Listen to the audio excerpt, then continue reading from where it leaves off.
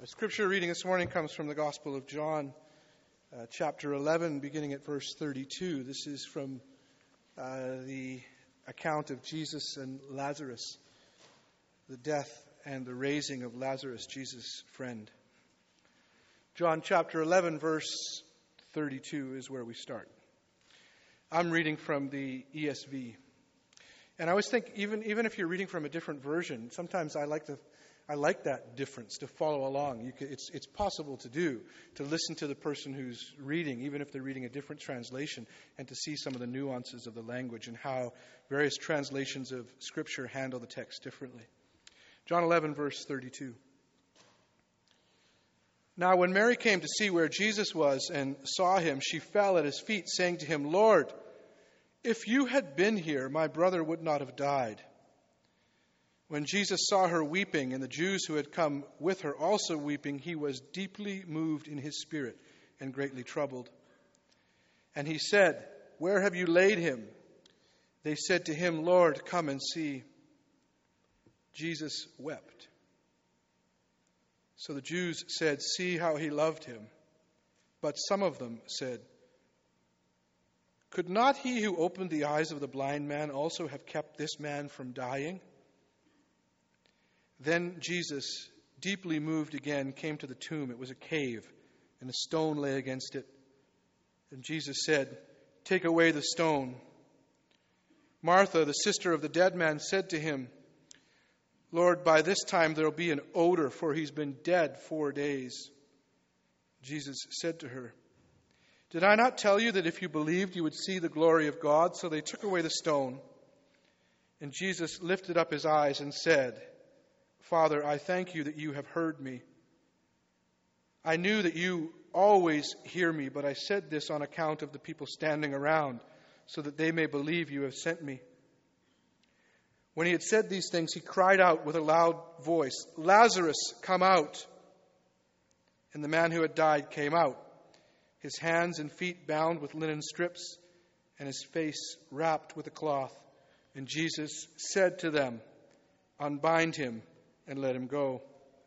This is the word of the Lord, the gospel of Jesus Christ. Ready to come on up? I want to pray for you before you speak to us.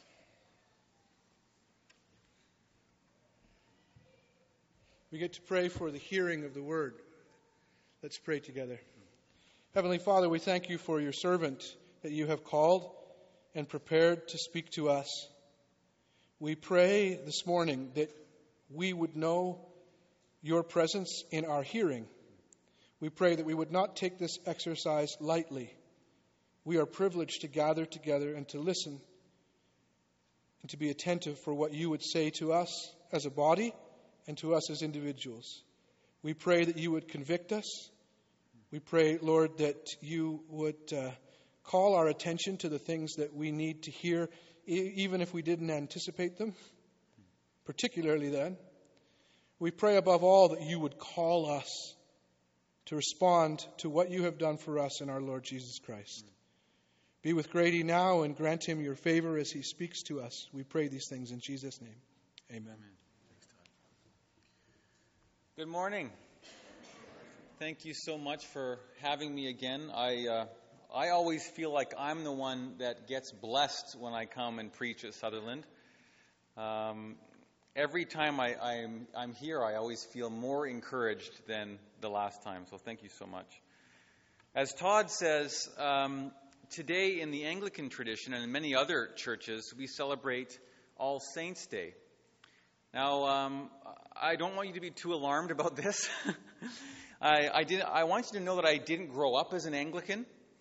And if growing up in church, if a collared clergyman had come in to speak to us about saints, I would have been very upset and worried. But saint is a biblical word, and the communion of saints is a biblical concept. And today, that's the topic that we're going to be talking about today is, what is a saint according to the Scriptures? All Saints' Day is a good day to ask, what is a saint?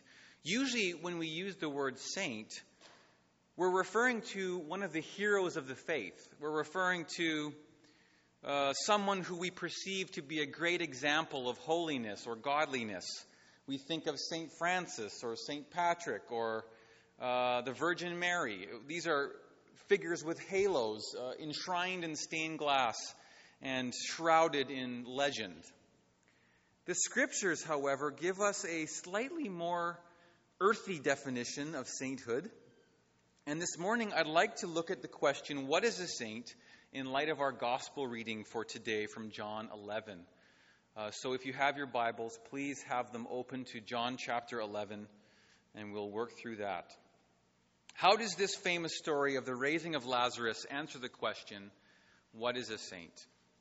I'd like to offer three possible answers to this question from our text. And the first answer, number one, very simply, is that a saint is a friend of Jesus. Or perhaps more correctly, a saint is one who has been befriended by Jesus. Look at verse 11 of chapter 11. This is a little bit before our reading. After saying these things, Jesus said to them, "Our friend Lazarus has fallen asleep, but I go to awaken him." In this section of the gospel, John takes great pains to convey the strengths of Jesus' affection for Lazarus and for Lazarus' sisters. John writes in verse 5, "Now Jesus loved Martha and her sister and Lazarus." When Jesus arrives in Bethany and sees Mary weeping, verse 33 says that he was deeply moved in his spirit and greatly troubled. And at last, Jesus arrives at the tomb of his friend. Verse 35 contains only two words: Jesus wept. His weeping was so impassioned it caused those around him to exclaim, "See how he loved him." How mysterious and moving it is for us to see the Lord of the cosmos, the one John earlier in chapter 1 calls the Logos, the Word, the central governing principle of the universe, weeping at the tomb of his personal friend. Why is this significant? It reveals to us that God desires intimacy with his creatures. Yes, God is the sovereign Almighty, transcendent, beyond all comprehension, ruling with majesty and power over all that he has made. That is true. But he is also immanent, close, and as the hymn writer says, he is the lover of our souls. I believe the idea of God as a friend to be quite unique to Christianity.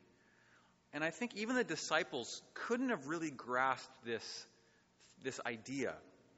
God was their master, and they were his unworthy servants.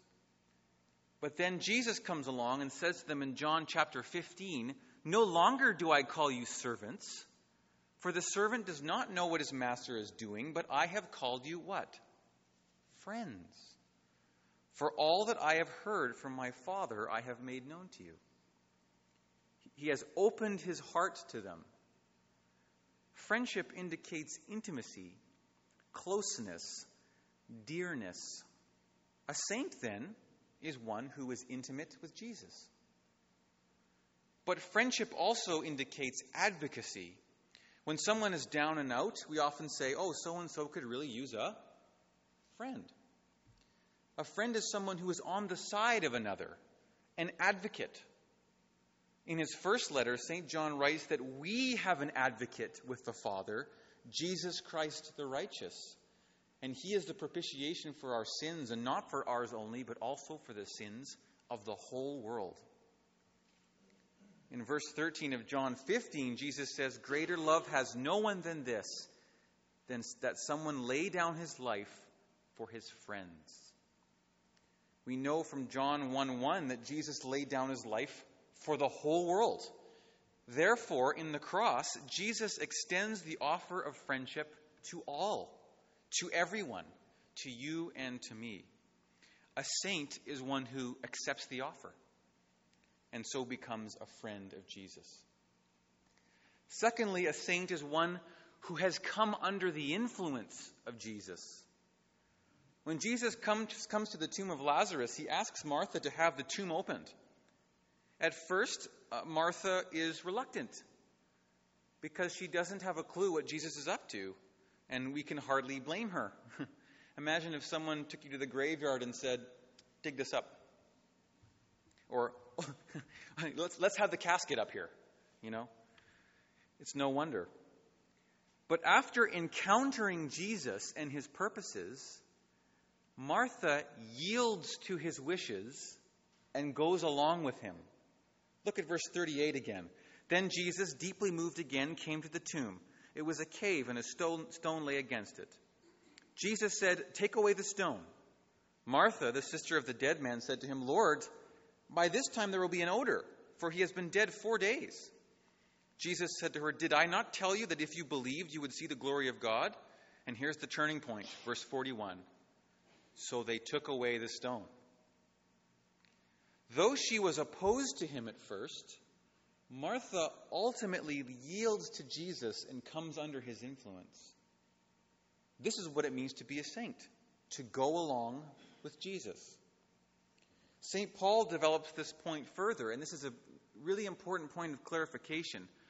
For the Christian saint, conforming to Christ or going along with Christ does not come from external influences or an outward imitation of Christ's behavior. Rather, it comes through Christ dwelling in us. Christ in us, the hope of glory, as St. Paul says.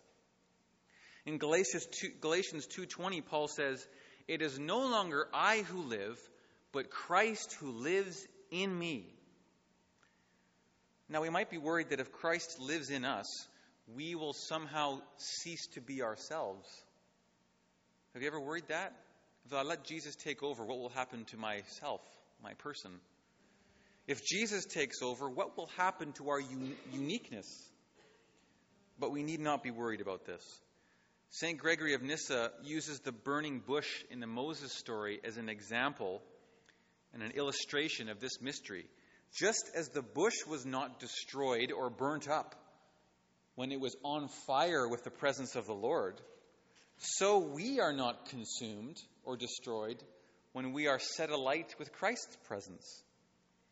Our individuality is not diminished when Christ lives in us. On the contrary, when Christ takes up residence in us, we become free to be the fully human individuals that God is calling us to be, unfettered by pride and selfishness and sin. Just look at the figures in Scripture. The individual personalities of Peter and John and Mary and Martha leap off the page.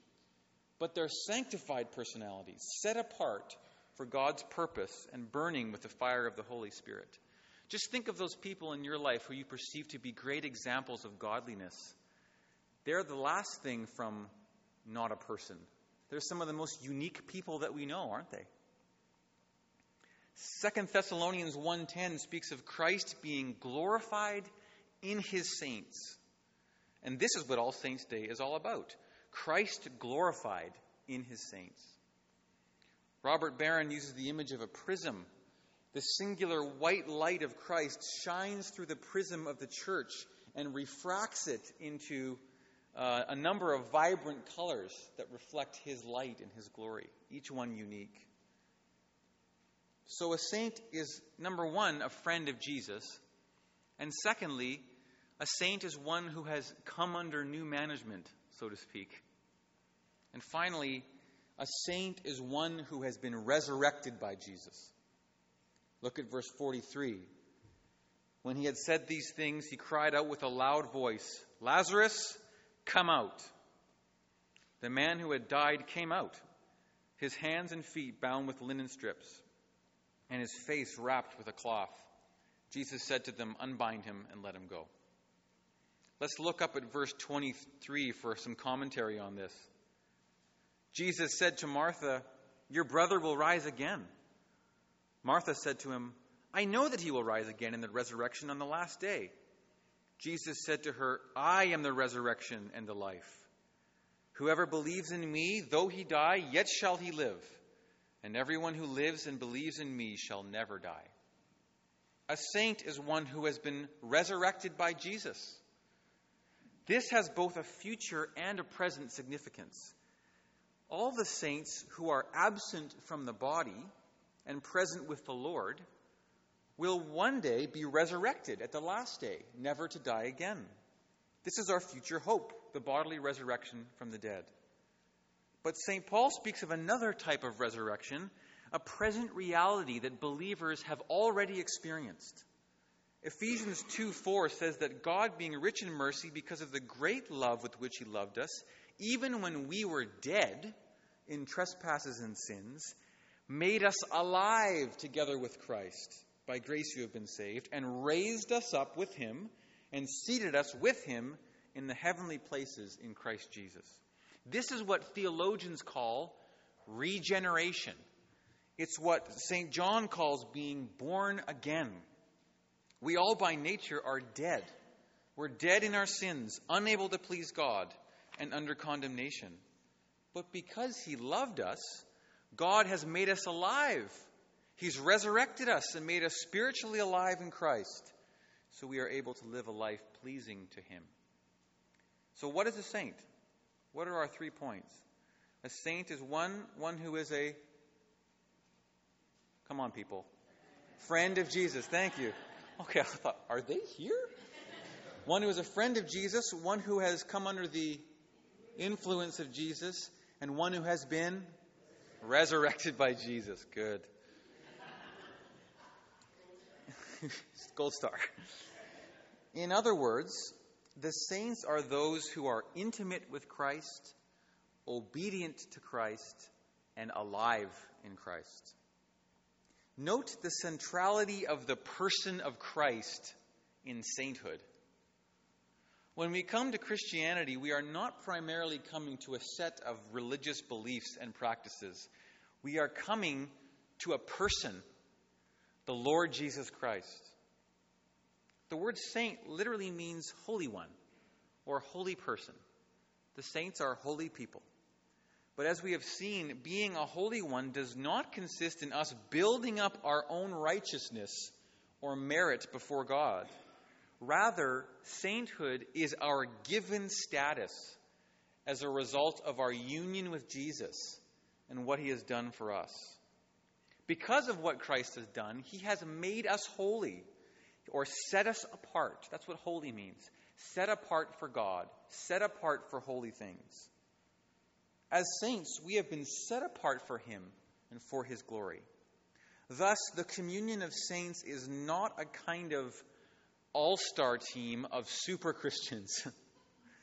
It is a fellowship, a close-knit fellowship of all those, the living and the dead, who are in Christ. That's what the communion of saints is. And so we can sing with the hymn writer, "O blessed communion, fellowship divine, we feebly struggle, they in glory shine, yet all are one in thee, for all are thine. Alleluia, alleluia." So how do we apply this teaching? I'm going to suggest 3 separate applications for 3 groups of people, and these may overlap a little bit. The first group are the pre-Christians or the post-Christians. Perhaps you like the idea of Christianity. Perhaps you even want to be a Christian, but you simply can't believe because you perceive a lack of evidence, or you hold to scientism or materialism or some philosophy that doesn't allow for the existence of God. Or perhaps you grew up in Christianity and have tried Christianity, but you just couldn't live up to the standards of morality and piety. Or you were drawn away by Richard Dawkins or Christopher Hitchens or intellectual arguments or hypocrisy of the church, or for whatever reason, your faith died. You're dead. Our third sermon point is especially for you today.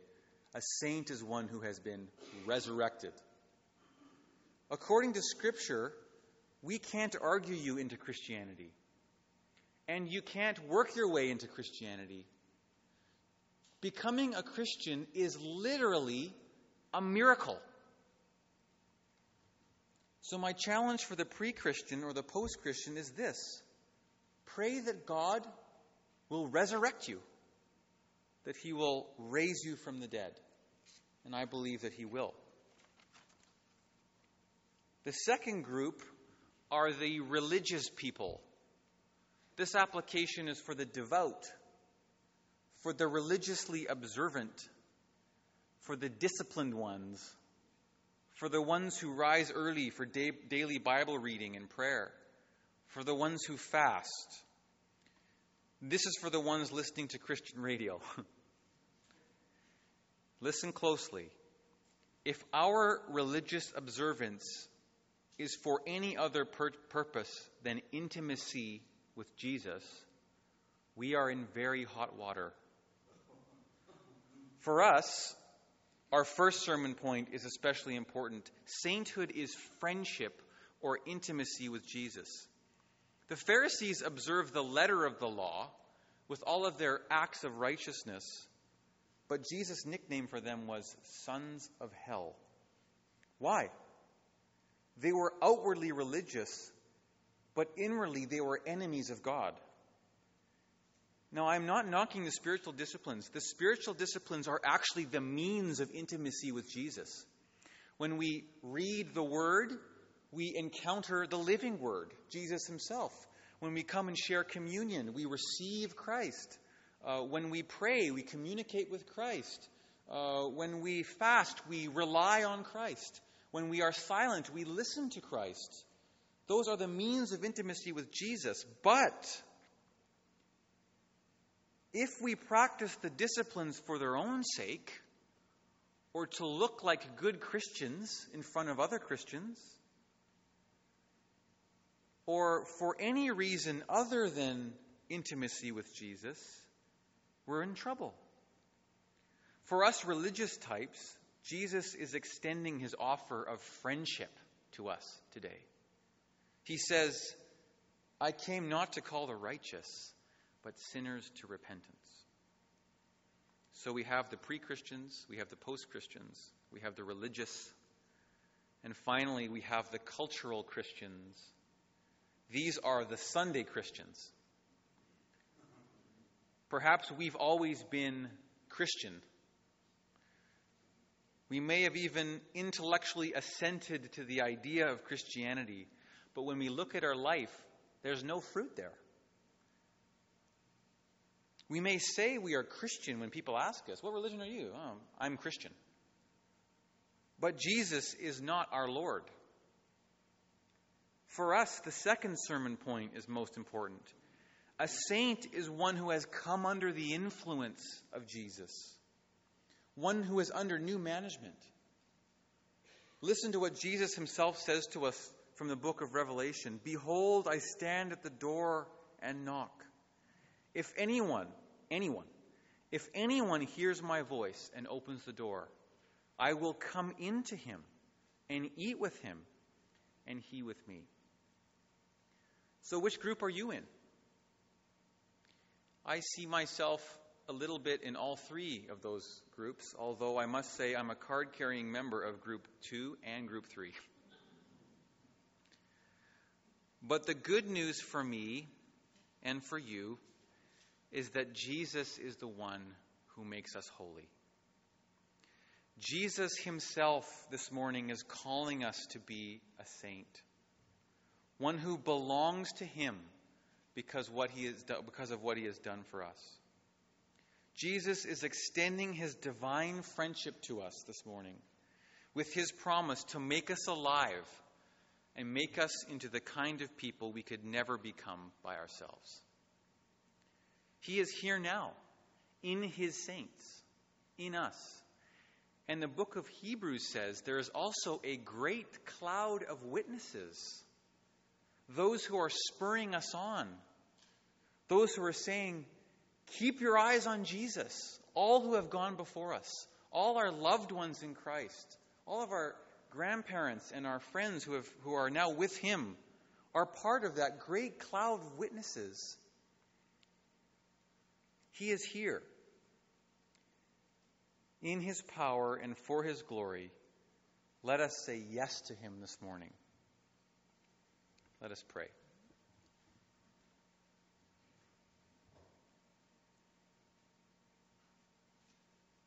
Heavenly Father, we give you thanks and praise that you are calling us to be your saints. And we thank you that we are saints by virtue of your cross and resurrection. We thank you for the great cloud of witnesses around your throne.